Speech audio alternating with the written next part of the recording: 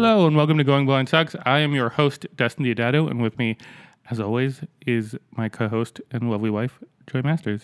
Hello. How are you? I'm okay. How are you? I'm good. Cool. What's going on with you today? Well, it's warm. Yeah. So I'm warm. That's about all I've got. All right. What about you? I'm okay. Yeah. Yeah. So let's get into it. Yeah.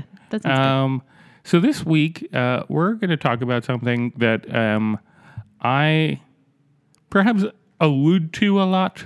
I probably talk about more often than I realize, but I'm afraid of, and that's being angry or being rageful or whatever you want to call it, depending on if you, I guess, is that one of the 7 deadly sins? Rage? Yeah. I don't know. I don't think so. We got to go back and watch the movie. Yeah. That'll tell us all the official. Yes. That's the only real way to find out whether or not. Yeah. Anyway. Yeah. When a lot of times in this podcast we'll talk about I'll talk about being scared, or I'll talk about being stressed out or having anxiety. But I don't talk about being mad as much as I realistically am. Because mad is kind of a inherent byproduct of all of those other things. Because nobody wants to be those things. Nobody's ever like, I'm scared. I'm super cool with that. You know, like I'd love to be fearful. Right. They are in the sense of like, like a haunted house, kind of. You know. Oh, I see. Yeah. You know, at a carnival ride, people like to be scared, or on a roller coaster, but that's not like real scary. That's just like That's more exhilaration. Yeah.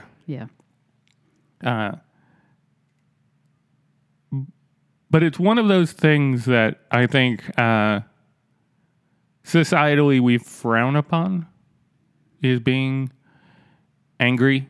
And I know I spent a great deal of my therapy fighting with my therapist, where he's like, well, why are you here? And I was like, because I don't want to be so angry. And he's like, why is angry bad? And I was like, I don't know, because you shouldn't be angry, because you should be like a monk.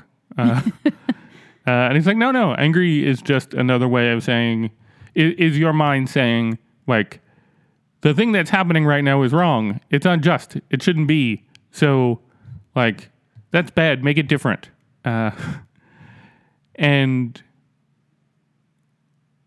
that was really annoying to hear. Why? Because it meant that I couldn't get rid of it. You know? Like, I thought that if angry was curable, then I could be like a monk and just happy, and I could see a rainbow all the time and, talk to butterflies. But, because that's what monks do. I imagine, yeah. And flowers. I think they talk to flowers, too. Yeah. But if angry was somewhat unavoidable, that meant the position that I was in was going to be the position that I was sort of always in. And he didn't mean it quite that way. I think he meant like, deal with the thing that's making you angry, but it's okay to be angry about it while you deal with it.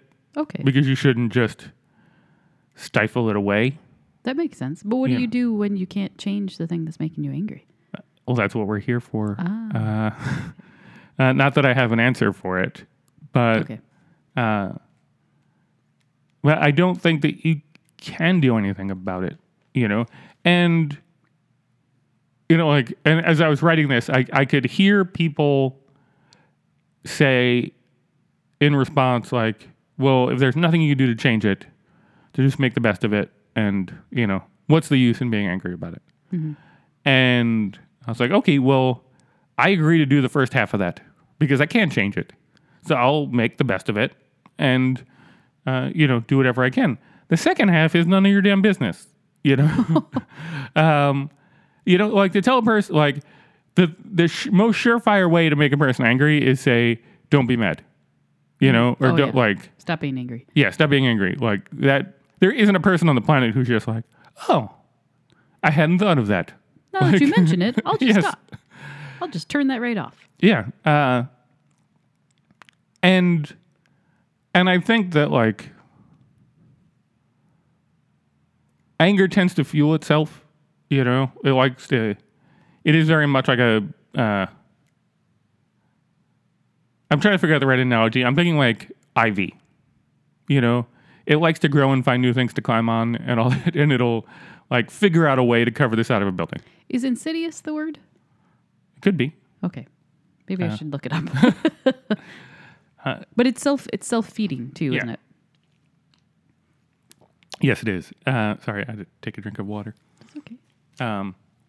So the problem is when you try not to be angry or when you try to hide that anger, it kind of like it fuels itself, you know? And I think for me, I want to say for a lot of us, but I don't know. I'm just going to say for me, that it's that attempt to be cool about it that secretly in your brain makes you that much more annoyed because you're trying to be like as cool about it as you can.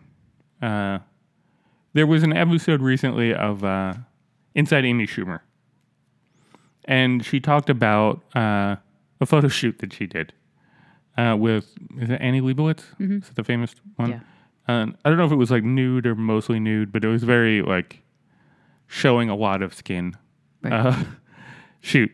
And, but she's like, you know what? Like, I'm going to do it and it'll be cool. And, like she's a talented photographer. She'll hook me up. And she's like, the one thing that you don't want to hear when people see a picture of you naked is, that's brave. Mm-hmm. And it made me laugh. And it also started made me thinking about like the concept of being brave. And people mean it as a compliment. 100% they mean it as a compliment. Absolutely. But nobody ever wants to be brave. I feel like they have to be brave because of the situation that they're in, or they can choose to be brave. But the very act of being brave means you are overcoming something that you absolutely positively don't want to have to overcome. Okay. I think so. Like it's... I don't think... Actually, no. I don't think that's necessarily true. Because if one of your brave things is to go out into the world and go to a Broadway show in the middle of Times Square, you want to be able to go see that show. Yes, but I don't want that act to be brave. You don't want to have to be brave in order to do that act. Right. You are not... Like, when you go see a Broadway show in Manhattan, you are not being brave. You are going to see a show. Because I don't have the obstacle to overcome that you do. Right. So what you're saying is you don't want to have that obstacle. Right. I'm saying, like, nobody wants... Like, in order to be brave, you must be overcoming an obstacle that you don't want to overcome. And therefore, like, nobody wants to do that. They would rather just do that thing, With the ease of anybody else doing that thing. Right. Okay. That's not to say everybody wants, like, the easiest ride in the world, but nobody wants artificial weird obstacles placed in front of them. And I was thinking about that, like, the plight of that, like a soldier. We're recording this on Memorial Day, and people look at soldiers and they think how brave they are to stand in the line of fire. Mm-hmm. And they super totally are. And there are some people that very much not want to do that because I don't think there's anybody that wants to stand in the line of fire, but they want to defend their country. It's important to them. Somebody's got to do it, and they take on that, that role for us. Yeah.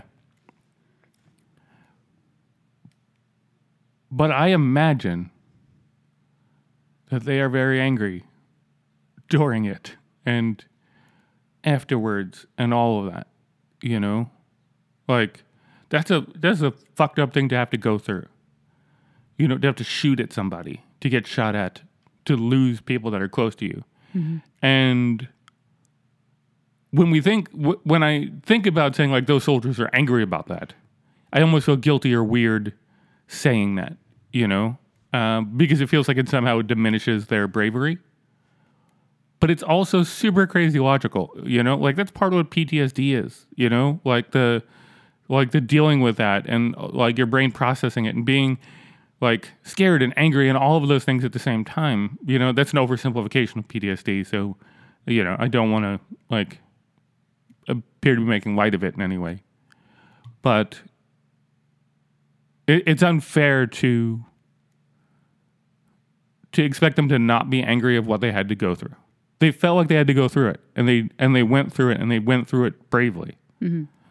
But they should be like Allowed to feel anger. yeah, and I'm not saying anybody's telling them not to. I'm just saying that like it's like I could even tell like when I said it to you, there was a sense of like, huh, when I said it, or maybe I just read into it. I don't know. I think so. And that's not to say that what I'm going through is in any way like what a soldier is going through. I would take this over being in a war any day. Yeah. Yes. But It's your own personal war, though. yeah, but nobody's shooting at me. I can avoid injury if I am very careful. Yeah. I see. But the point is that like I think society doesn't give you a place to be mad. But I think mad is a logical conclusion of what you're losing, I started to put together a list of like things that I was mad at. I wrote them down in no particular order. Okay. So they're going to vary in degrees of severity. Okay. So like, please don't look for an escalation, because if you do, then you'll think that my priorities are very messed up. Okay. And I put hockey is the first thing on my list. Well, that's kind of what showed you that you had an issue in the first place with your eyes. It was, yeah. Yeah. If for those of you who maybe have not listened to that episode, it's real early on. We talked about the first time I realized something was wrong was we were playing hockey, and there was a ball at my feet. And it was street hockey. That's why street it was a ball hockey, instead of a puck. And Joy and my friend Nick, who were playing with me, were like, "Hey, it's at your feet," and I was like, "Yeah, I don't see it." And it was that collective like, "What?" It's right at your feet. Yeah, it's literally right there. looking Just right at it. Yeah, and I couldn't see it, and it was one of the early warning signs. And you also love hockey. And I love hockey. And that was the thing is, there's growing up. I tried to play so much hockey. I couldn't play as much as I really wanted to, but every day I would, take the goal out and take shots on it. And goalie was really what I wanted to be. I tried to play goal pretty much as frequently as I conceivably could. Anybody who would be willing to take shots on me, I would. And I played a little bit of like pickup hockey in high school. I played with my friends. And then for a year, I played on a street hockey league here in the city. And I loved it so much. It was so much fun because I had a team now, Yeah. people that I would play with every week. And it was co-ed, no contact, which was a little weird because I did kind of want to like bang into people. But And it was all comedians, right? yeah, and it was mostly comedians. Yeah, it was a lot of comedians. Mike Myers was in the league for a little while. You'll know. Cool. I never got a chance to play with him because he was at a different time. And there was a specific song. This is going to sound lame, but I'll, whatever. Called "Shut 'Em Down" from the Any Given Sunday soundtrack that I had on. This was a while ago, so it was not even on my iPod. It was like a pre-iPod, like just an MP3 player. And I would listen to it almost like on repeat, going there, and it would psych me up, And like the game, I only got to play goal one game, and there's something very like just really good feeling. I don't know the right word for it, but like when you get all the goalie pads on, like one of the things that I don't even know why goalies specifically do it. Partially it's adjusting pads, and partially it's just getting yourself psyched up, where you kind of like hit yourself with your stick. Like you're. I've seen that in hockey games. Yeah, every goalie does it. And again, like for the leg pads, it's particularly to make sure that like they'll stay in place. And generally, it's just a thing that you do. And every time I hear that song, I almost feel my body wanting to do that. Because like whenever I would do that prior to playing a game, I felt like I was at home. Like I felt like I was, in the moment in a way that I'm so rarely in that moment.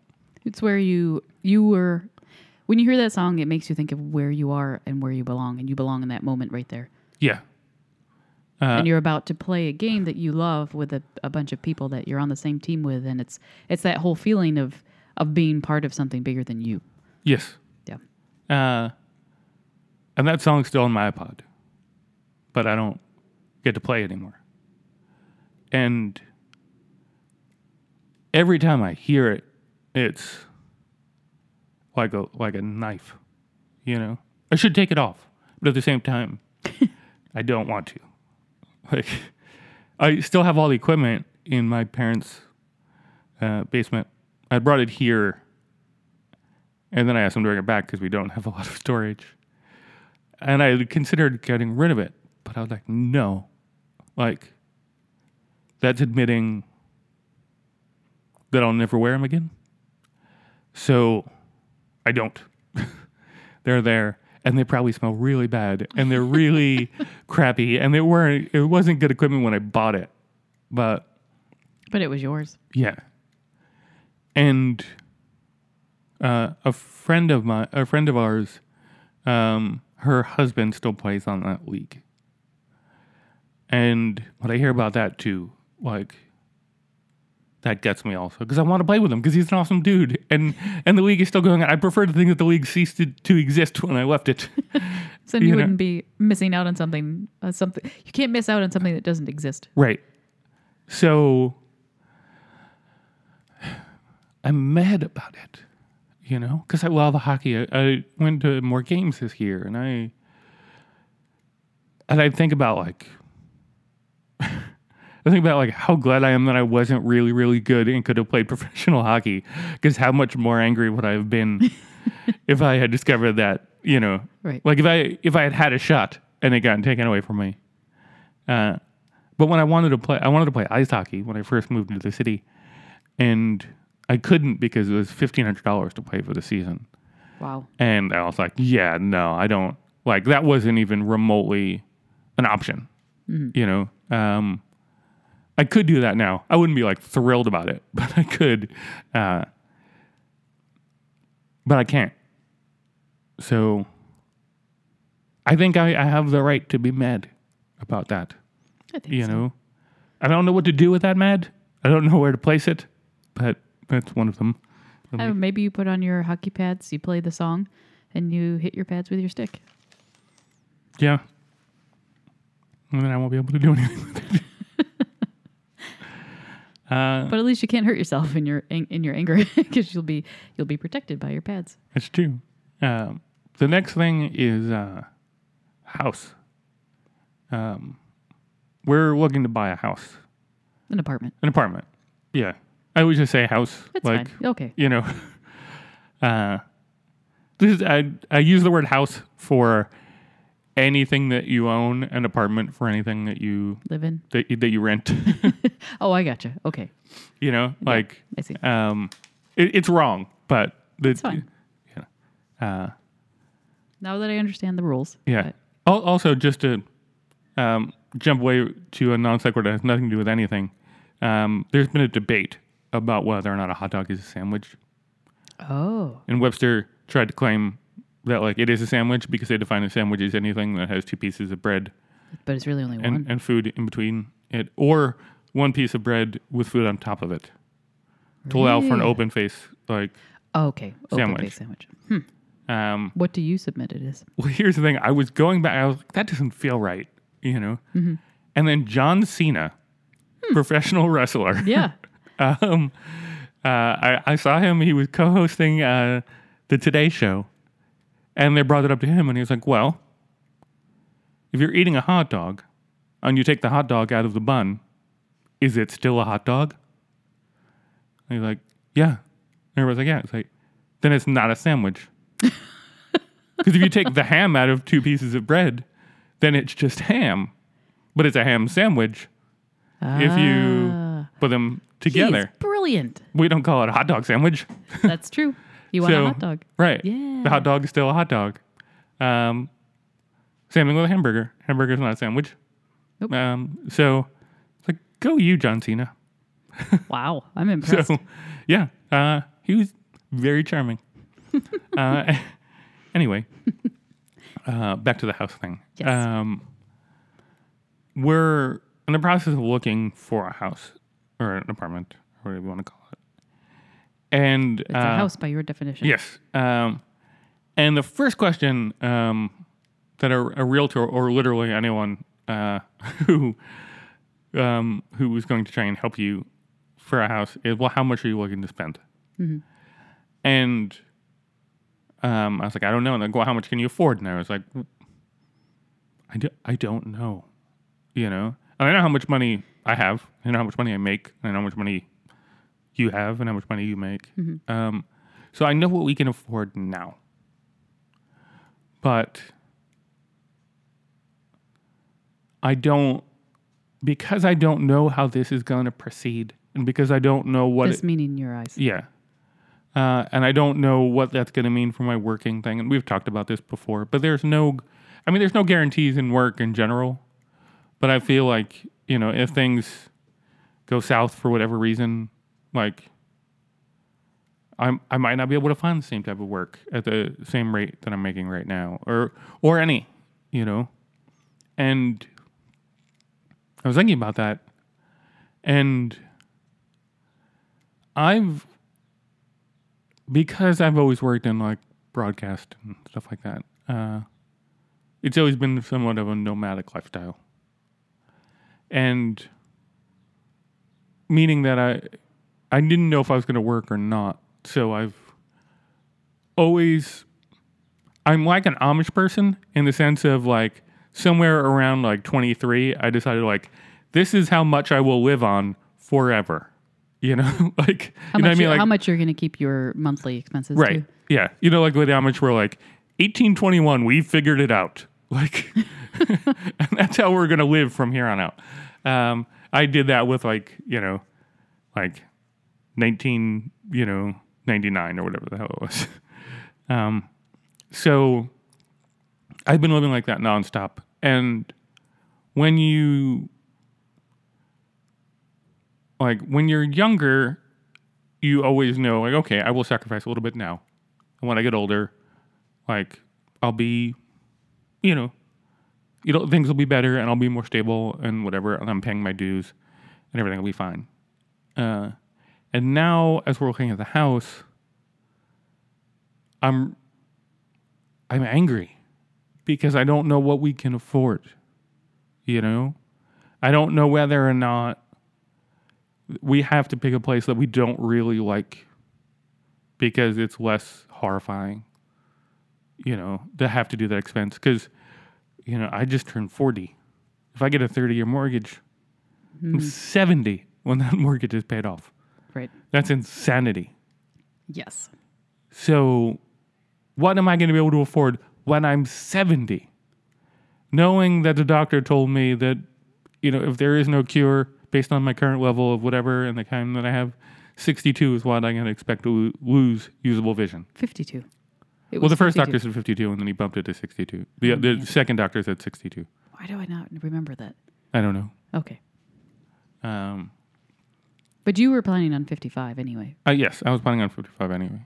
But so what can I afford if I retire at 55 that I can cover for another 15 years? Mm-hmm. That like, and for your average person, they could keep working. They would just say, okay, I'll just work till 65 and I'll continue to kind of like be frugal or whatever you want to call it.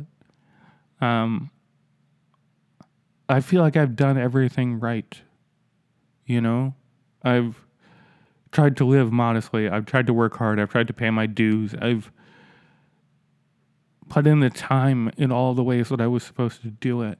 And when it's coming time now to sort of reap that reward, I don't know that I can, and then I have friends that have moved to other states and I see like the houses that they're living in and, the yards and all that. And I was like, I want that, I can't live in those other states because I can't get around and I would have to then trade my independence. So, what am I going to be able to afford if I retire at 55 that I can cover for another 15 years? You know that like, and for your average person, they could keep working. They would just say, okay, I'll just work till 65 and I'll continue to kind of like be frugal or whatever you want to call it. I feel like I've done everything right. I've tried to live modestly. I've tried to pay my dues. I've put in the time in all the ways that I was supposed to do it. And when it's coming time now to sort of reap that reward, I don't know that I can, it just feels like getting fucked, you know? It just feels like that through no fault of our own, we can't have that. Or I can't have that. You could always leave me and go find a guy who can give it to you. Yeah, that's something that's going to happen. Sure. I'm going to leave you so I can Get a dishwasher. get a dishwasher. and live-in laundry. Now that you mention it. I hope you would leave me for a dishwasher and live-in laundry. And like an apartment, in unit laundry. And you'd be okay with that? No, but I'm saying if you just left me for a dishwasher, That's not enough. yeah, then I'd be like real upset. Okay. Maybe But- there'll also be an elevator. Oh yeah. There you go. Then, let me make then some you'd be a calls. fool not to. Yeah, right. Let me make some calls. I'll get back to you. Anyway, Go ahead. so I look at that and I can't help but be angry about it. And there's nothing I can do with that anger either. You know, it's just a question of how much I ignore it and how much of a risk we take and how scary that risk is going to be and a whole bunch of other things that like are impossible to know. And I get that anybody buying a house are going to have those risks. Yeah. Yeah, that's true. But some of them you feel like you can work your way through and some of them you can't, you know? And I'm just real worried about that. That's valid. The So- cool thing about the house, though, is that you're not alone on that one. You know, unless That's I true. find someone that can afford or can keep working past 55. Yeah. Then you're on your own, buddy. I'm out of here. Yeah. You got some calls in. Yeah, while you were talking, I was on social media. They sort of de-escalate from here. So I'll go through the other ones quickly. Okay. We had talked the other day about how I gave up the closet Right. because I couldn't see in the closet and I And you wouldn't allow me to put a light in there. there's no real place to put a light. Like because it's so dense, like any light was basically not going to hit what it needed to hit. Okay. So I put everything in the corner of our bedroom, sort of right by the window. And I discovered that because the goddamn shade had broken, that I couldn't just roll up the shade. So like, in order to get anything and get the appropriate amount of light in, I had to spend one arm like holding the shade and the curtain back while I tried to find the other thing, and it would give me like maybe a third of the light that I wanted to get. And it took every ounce of my being one day to not just destroy everything in the goddamn bedroom. Like, I was just so mad because I was like, I just want to get dressed. Like, I just want to be able to I leave the house, you know, and find the thing that I want to find. Like, it's such a simple fucking thing for people to do. And I couldn't do it. And it was like, I had already compromised. I had already tried to like make my situation better by putting it in a place that was more functional. And it still wasn't enough, you know. And that's part of the reason in all the houses that we're looking for walk-in closets with a big old freaking light or a huge one. And I just took the blind off the window. Like, I was just like, I'm done. And I took it off, and it was glorious. So that definitely made me happier. But it felt like this dumb little thing that, like, Why is it such a struggle? yeah, Yeah. you know, or like another thing that like people don't. One of those things that you can't activate on your anger at the time is, you ever have somebody come over to your computer and like they want you to show you something on your computer? Every time I use the mouse, I need to put it into the left-hand corner of the screen and then trace its way back to where I'm going. Right. And when I have all the time in the world, that's a lot easier to do than when I'm trying to show somebody something on my screen. And you can be like, oh, click that thing, or oh, go over to that, or what's that thing, or, you know, whatever. And you don't want to like go to the left-hand corner and slowly trace its way back. you're filled with that rage of just like, go away. Like, do it on your screen. You don't get what this is doing to me right now. Like, you don't get how fucking frustrating and angry, like, dumb this is. Like, and all it is click on a goddamn link or hover over a thing, or when they're like, click the X, and I was like, I don't know where an X is. Like, you know, and they're like, oh, it's over there. And it's like, fucking point to it. Put your finger where it is. But you can never do that, you know? You can. No, you can ask for help. But I mean, you I'm can saying, tell people, look, you're going to have to actually put your finger on the screen. right, and I do. Okay. But by the time it gets there, I'm already filled with that rage. Okay. You know? Like, you definitely can ask for help. But, like, usually by, like, it's either, like, immediately asking for help the second they walk over and just telling them, like, look, I don't know what you're about to say, but, like, here are the 15 rules of, like, interaction. Or getting to a point where, like, that happens. Right. And those are, like, just a few of the things. Again, Do you have any more?